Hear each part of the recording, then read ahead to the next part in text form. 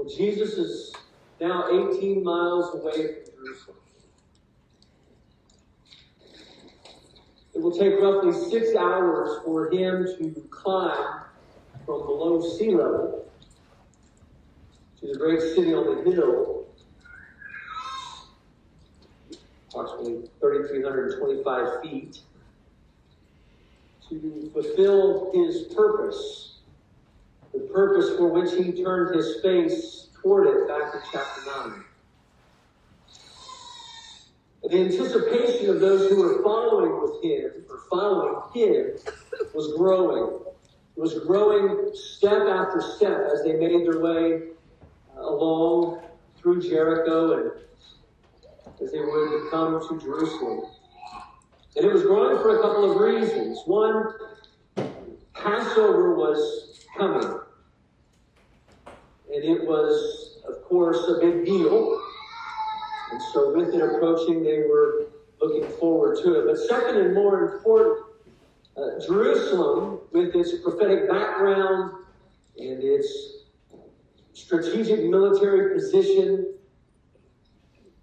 as well as it being a throne city, it was therefore the anticipated location of the consummated kingdom.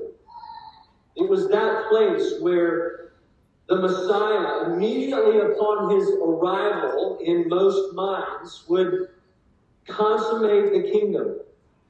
Despite the fact that Jesus has said at least 7 times that the kingdom was going to come after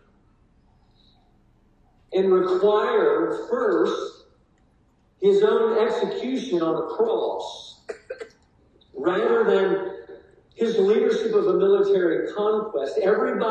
Most everybody with him was thinking more about the latter than the former. They carried too much baggage and were unable to fully comprehend a kingdom that was already and not yet. They couldn't get it through their minds that they couldn't understand how a kingdom could be established now, but not fully consummated until some time in the future. How could the Messiah be here and the kingdom be now present and at the same time yet to come? Many have the same problem today. Many have that same struggle. They have the same difficulty understanding how the kingdom of God is now and also yet to come. They carry too much baggage to understand and comprehend the idea of a kingdom that is already as well as not yet. And that's why Jesus tells this parable. He tells the parable to help those who are following, and as well as us tonight, to help us understand. The purpose of the parable is to clear up significant misunderstanding.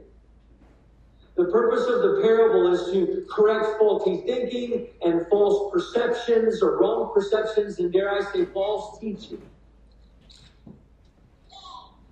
He told the parable to prepare them and ultimately to prepare us for what was about to take place in Jerusalem, and to once again stress the kingdom is both already and not yet.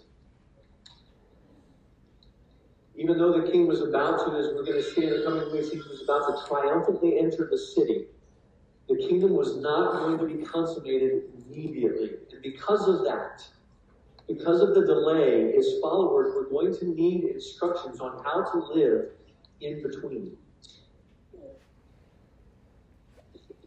Our outline has 4 parts.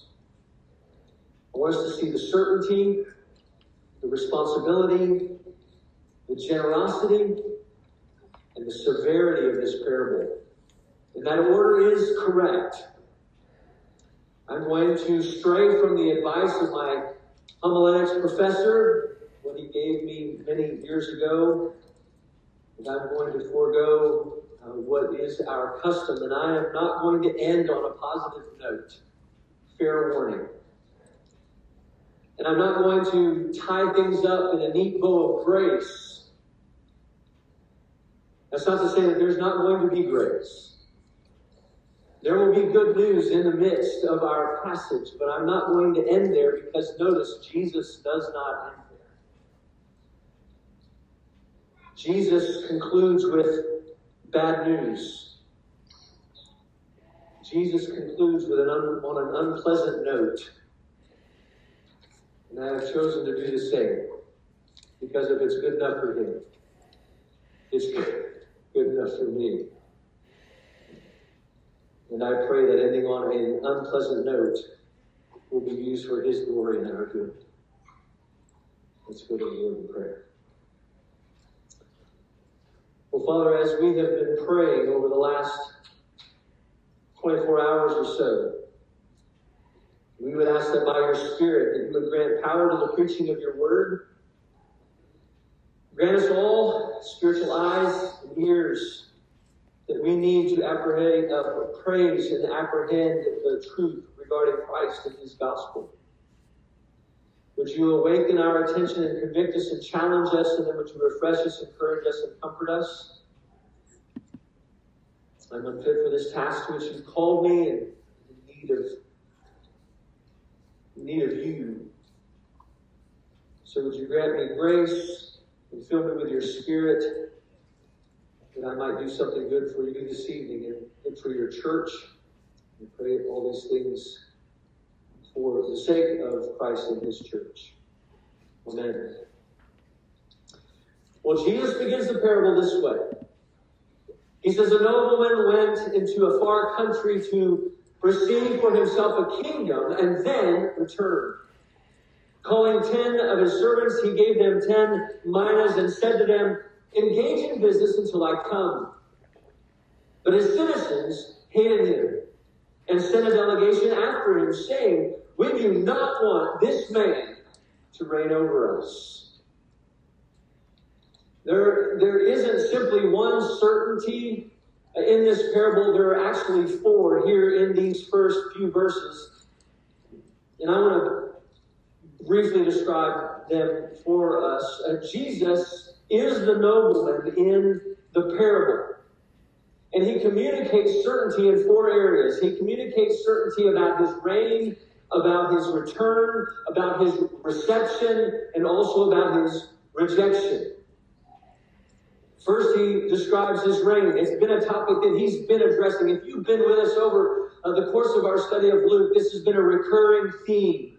The long-awaited, much-anticipated Messiah has come, and he's come to establish his kingdom, which he is doing, over which he would rule and reign.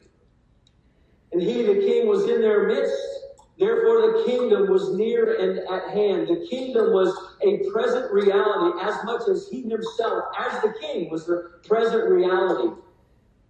However, his coronation and his consummation of the kingdom would not be immediate as many thought it would be. Jesus was actually counting on the coronations of both Herod and his son Archelaus to still be fresh in their minds some 30 years prior. For just as they had to, both father and son at one point, had to journey to journey to Rome from Jerusalem to receive the kingdom and have their rule confirmed by Caesar. Jesus says that he himself would have to journey a great distance to the throne of heaven, where he would receive his rule, the confirmation of his rule, by his Father. Now, what he doesn't say in this particular passage that he has said previously is that confirmation must come in his own words, right?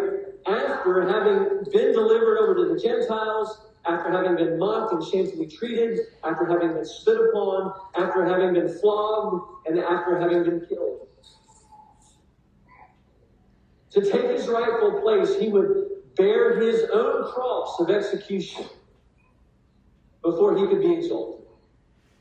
It must come first. He would have to die and be buried first. He would have to ascend, he would have to rise from the dead and then ascend into heaven to the right hand of God the Father Almighty, where he would be coronated as king. And this is exactly what happened. Listen to these words of Peter from Acts chapter 2.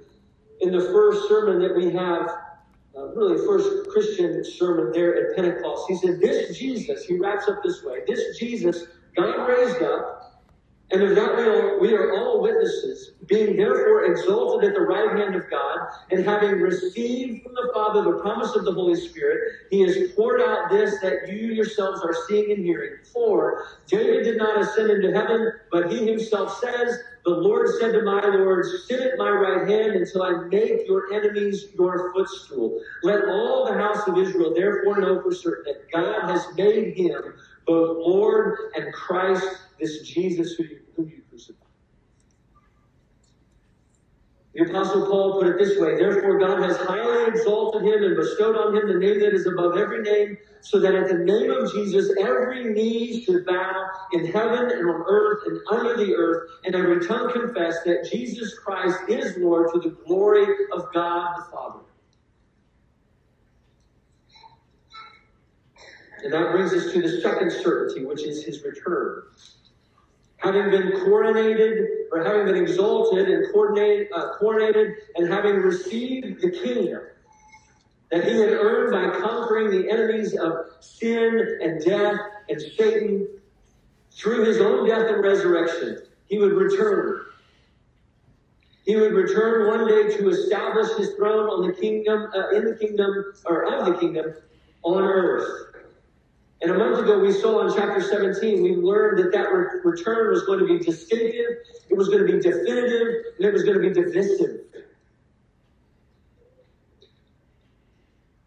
What was a spiritual kingdom would become a physical kingdom. It would be established and encompass the entire earth, and not the earth, but the new heavens and the new earth. It was certain. It was as certain as his rule and reign.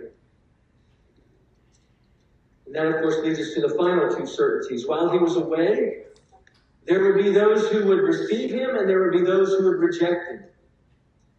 There would be those who would love him and submit themselves to him and his rule, and they would serve him. And there will be those who will hate him. There will be those who reject him and rebel against his rule and reign, and would persecute those who actually do love him, submit themselves to him, and serve him. There will always be those who treasure him, and there will always be those who mock him. That will be the case until he returns. It is certain. And make no mistake, the certainty of his reign, the certainty of his return, and his reception and his rejection isn't determined by whether you or I believe it or not. Their certainty is established by the fact that God himself has said they are certain. Their certainty is derived from his character. Right? He is holy and pure and righteous and good, and therefore cannot lie.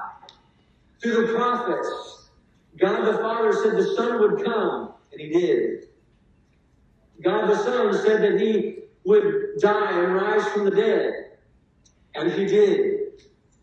And because he came as the Father said, and because he died and was resurrected as he said he would be, we know that his reign and his return and his reception and his rejection are just as sure.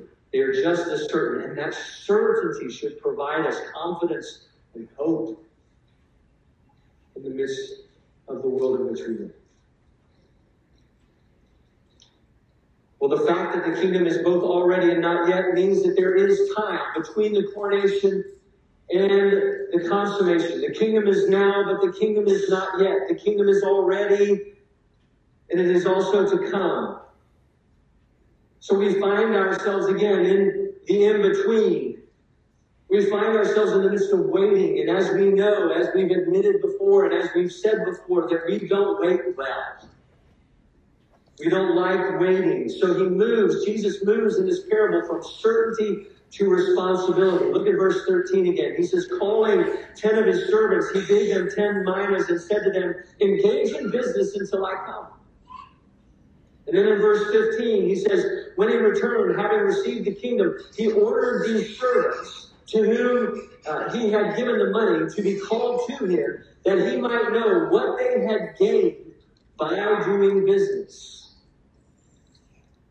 During the delay, idleness was not an option. They couldn't sit around and twiddle their thumbs.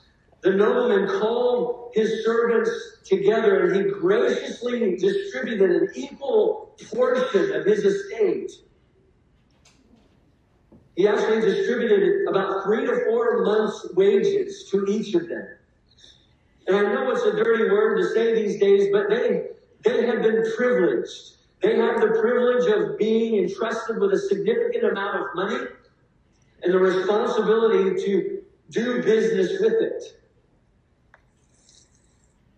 They were to put his money to use and to buy and to sell and to trade. The nobleman was expecting his work to continue, his possessions to increase, his business to remain stable, and his position to remain secure while he was gone. They carried that weight of responsibility. And they were given that responsibility to be good stewards of what he had entrusted each of them. It was a treasure that they were to guard and to protect, to put to use, to invest, and to increase. And of course, the most obvious question that we ask, the typical question is, what does a minor represent? What is it that the Lord Christ gave to each of those servants?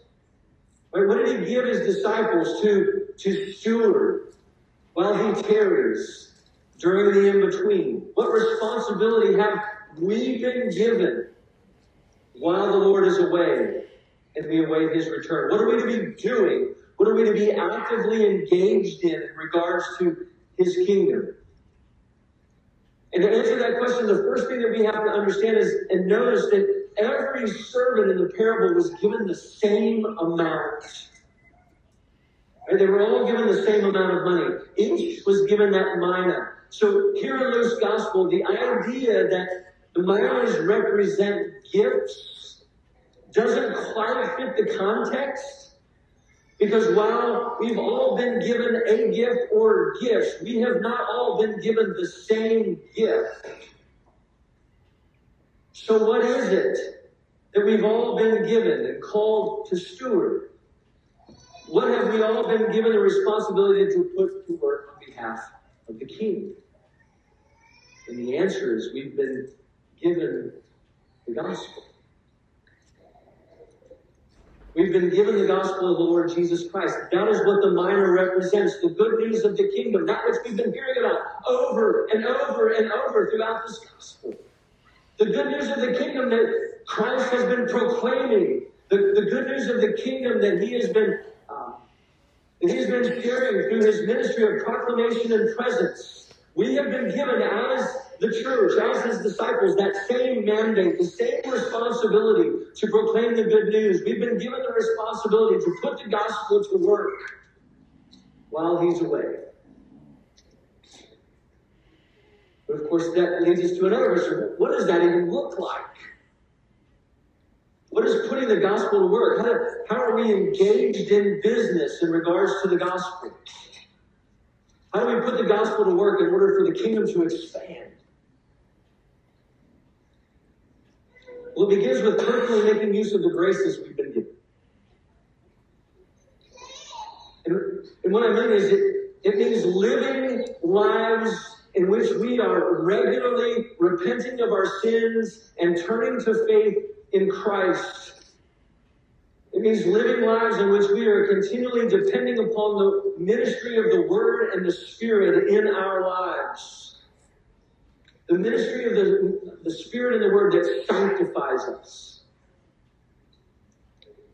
It means making use of the ordinary and simple means of grace, of word, sacrament, and prayer that are the God-chosen and God-given instruments and through which the Spirit enables us to receive Christ and all the benefits of the redemption that he has secured for us. And the dividend that we receive, or the dividend that we experience, is our growth in godliness.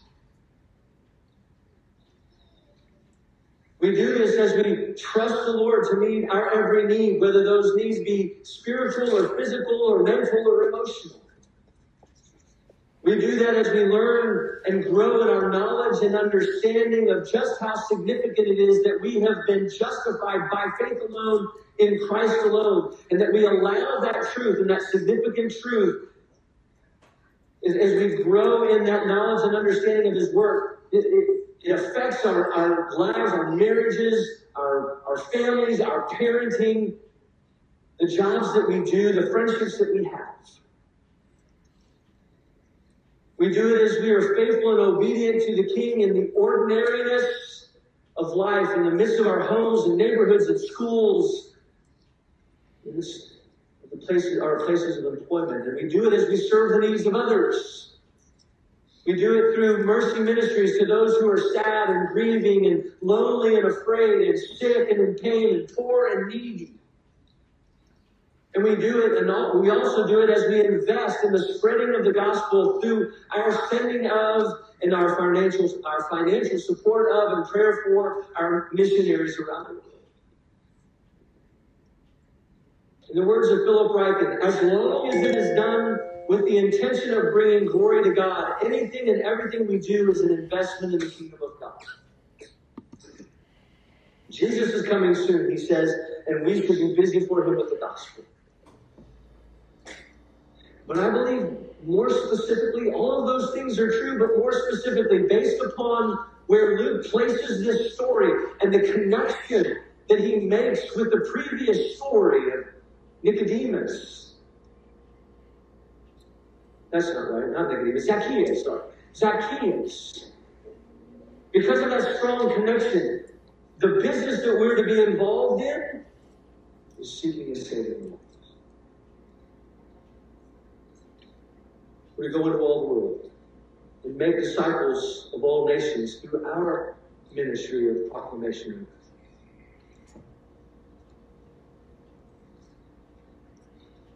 Now, having said all that, I'm sure that there isn't anyone in this room that would say that they have done enough with what they've been doing. I myself have to admit, like you, that I have not done all I could have done with the gospel that's been entrusted to me. All of us fall short. All of us never do enough or our best. But here's the good news I think.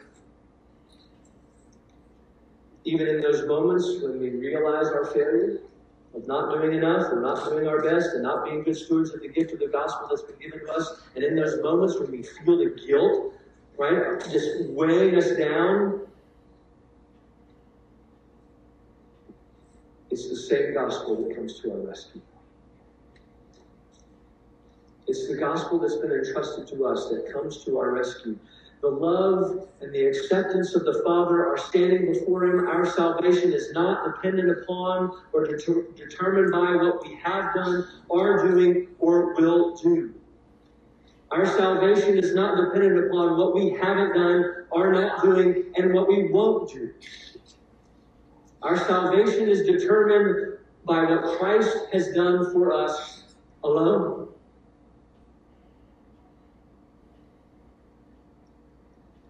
We learn that our King is patient. Our King is kind. Our King is not harsh. Our King is not cruel. He is gracious. He's forgiving. And as we're going to see in verses 15 to 19, he's faithful and generous beyond description. You see, the nobleman's return meant it was time for the servants to give an account for what they had done with what he had given them while he was gone. Had they been faithful and obeyed or not? But before we look at the nobleman's response to the servants, I think it's important to notice what the first two servants said. When Jesus comes to, or when the nobleman came to them, when he appeared before them, both said this, "Your mina has made." Interesting, is it not? Both servants increased the nobleman's original investment. The first took the 1 mina and earned 10 times the amount. The second took the mina and earned 5 times the amount. But neither takes credit for the increase. They didn't say, "Look what I've done," and hand over all the loot. They both gave the credit to the miner. And I think Jesus' point is clear. The success or failure of our putting the gospel to work is not dependent upon ourselves. The success or failure of our putting the gospel to work is dependent upon the Lord. Paul says very clearly the gospel itself is the power into salvation. The power is not in us. The power is in the gospel. We don't change or sanctify ourselves. It's the gospel at work within us by the Spirit, who, again, in Paul's words, has been deposited into us as a down payment and guarantee of our inheritance until we acquire possession of it. You and I don't save people or change people. We share the gospel with people and we minister to people. It's the Spirit that works in the hearts and minds of people, bringing them to life and drawing them to Christ and then molding them and making them into who God has created and saved them to be. We don't build the kingdom. I'm going to say that one again. We do not build the kingdom. The kingdom is being expanded, one person at a time, through the gospel, as the Spirit internally calls sinners to salvation through the external call of the gospel. It goes out as we share it with others. The bottom line is any faithfulness that we exhibit, any good that we do, is by God's gracious enabling. Any good that we might do is by the grace of God as He ministers to others through us. Any return on the investment that we make, any fruit that we see, then it's produced as a result of His gracious work in the hearts of those who are His. And this is what makes the generosity Jesus describes that much more astounding. Because we're not only benefactors of God's grace, we're also rewarded for His grace that is at work within us and that He does through us. Notice the first man, he was praised for his work. Both of the men were given promotions for their work. And they're promoted and rewarded proportionately to what they had invested in the return on their investment. They were faithful in a little, and they were given more to steward. The one who earned 10 minas was given 10 cities. The one who earned 5 minas was given 5 cities. The Lord took great pleasure in that work. He was delighted in the faithfulness of His servants, and He rewarded them extravagantly. Both His grace and His blessings were bountiful in their lives. But again, He was ultimately rewarding the grace that was in them, that was at work within them. The nobleman had graciously given the minas to the servants. And yes, they were faithful. But his money worked and brought a return. He blessed their work. that they would not have been able to do, and he blessed the return they would not have experienced apart from his grace. And brothers and sisters, we too are going to be rewarded for our faithful stewardship of the gospel.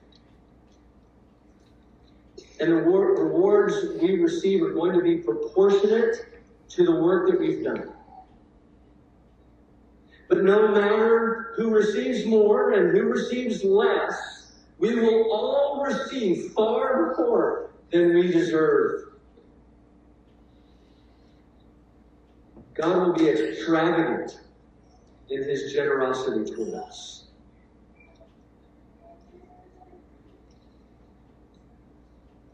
Because he already has, right? He's already been extravagant in lavishing grace upon us. He's going to remain consistent.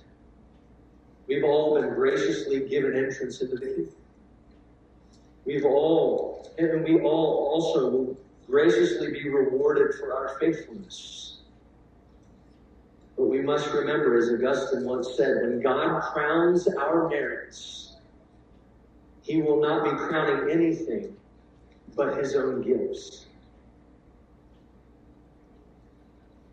He's therefore worthy of all glory and honor and praise that his name alone is due. And that brings us to the final one. And due to time, I'm going to summarize even more than usual. You see, the nobleman was not only a generous man, he was an intensely severe man. He would not tolerate enemies of his kingdom who were outside of his household, nor would he tolerate impostors posing as servants inside his household. In the end, both rejected his authority. In the end, both refused to submit to his rule. Both maligned his character. Both simply despised who he was. The false servant was simply closer in proximity to the nobleman than the enemy was, and had benefited for a time from being a part of the household. But unfortunately, in the words of Darrell Bock, his faithless association to the nobleman was no different than the outright rebellion of the enemy. In the end, both deserved the same fate. And there's no way to soften the description of the destiny that awaited them. You can't get around it. Verse 27 says, "But as for these enemies of mine who did not want me to reign over them, bring them here and slaughter them before me."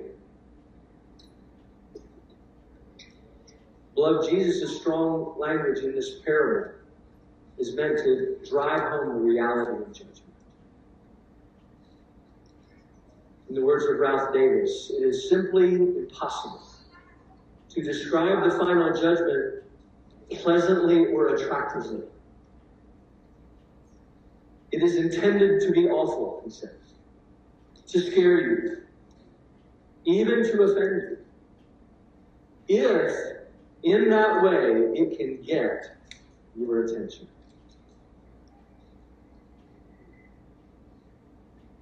Here are 4 quick thoughts regarding this as we close. First, we are left with the same choice that we have been left with throughout our study. Though he's been gone a long time, King Jesus is ruling and reigning, and one day will return in triumph. And when he does, it will be too late to choose. The choice must be made while there is still time. And the choice is life or death, accept or reject, flee or follow, live or die. There's no middle road. There's no fence to straddle. There is no position of neutrality. We must choose this day whom we are to serve. Second, if you have taken the gospel for granted and you've hidden it inside a handkerchief for a later time because you just don't have time right now. There are other things that you need to do, better things that you need to do.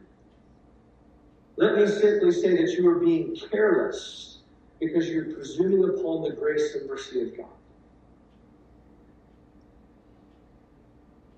You are not guaranteed tomorrow. And He is going to return when we least expect it. So the call from the parable from Jesus is to wake up and repent of your sins and trust in Jesus because today is the day of salvation. Thirdly, we cannot simply rest in our participation in the outward administration of the covenant of grace. In other words, we can't simply rest in our involvement in the church. We can't simply rest in our involvement in worship. We can't rest in our baptism. We can't rest in the Lord's table. We are called to rest in Christ and in Him alone. If we don't repent and turn to Him in faith, if we do not embrace the internal reality to which the sacraments point, the Lord will consider us false servants and will see our faithless association in the same way He will see the outright rebellion of His enemy. And upon His return, we won't hear, "Well done, good and faithful servant." We will hear, "Depart from me, I never knew you." We must rest in Jesus, the one to whom the sacraments point. And finally, our call, brothers and sisters, is to seek and save others. We're to go into all the world and make disciples, not to make them comfortable in their sin, not to make them like us, not even to meet their needs in this life only. We are to warn them of the impending doom. God is not a tyrannical killjoy. He is loving and gracious and merciful. And we know that because He sent the Lord Jesus to seek and save sinners, to do what we could not do for ourselves. But when Jesus returns, He will not come as Savior, but as King and Judge. And He will make His enemies a footstool. In Jesus' own words, they will be slaughtered because of their cosmic treason. We should therefore love them enough to tell them the truth. Gently but firmly, graciously but honestly. Brothers and sisters, may we be found doing our King's business when He returns.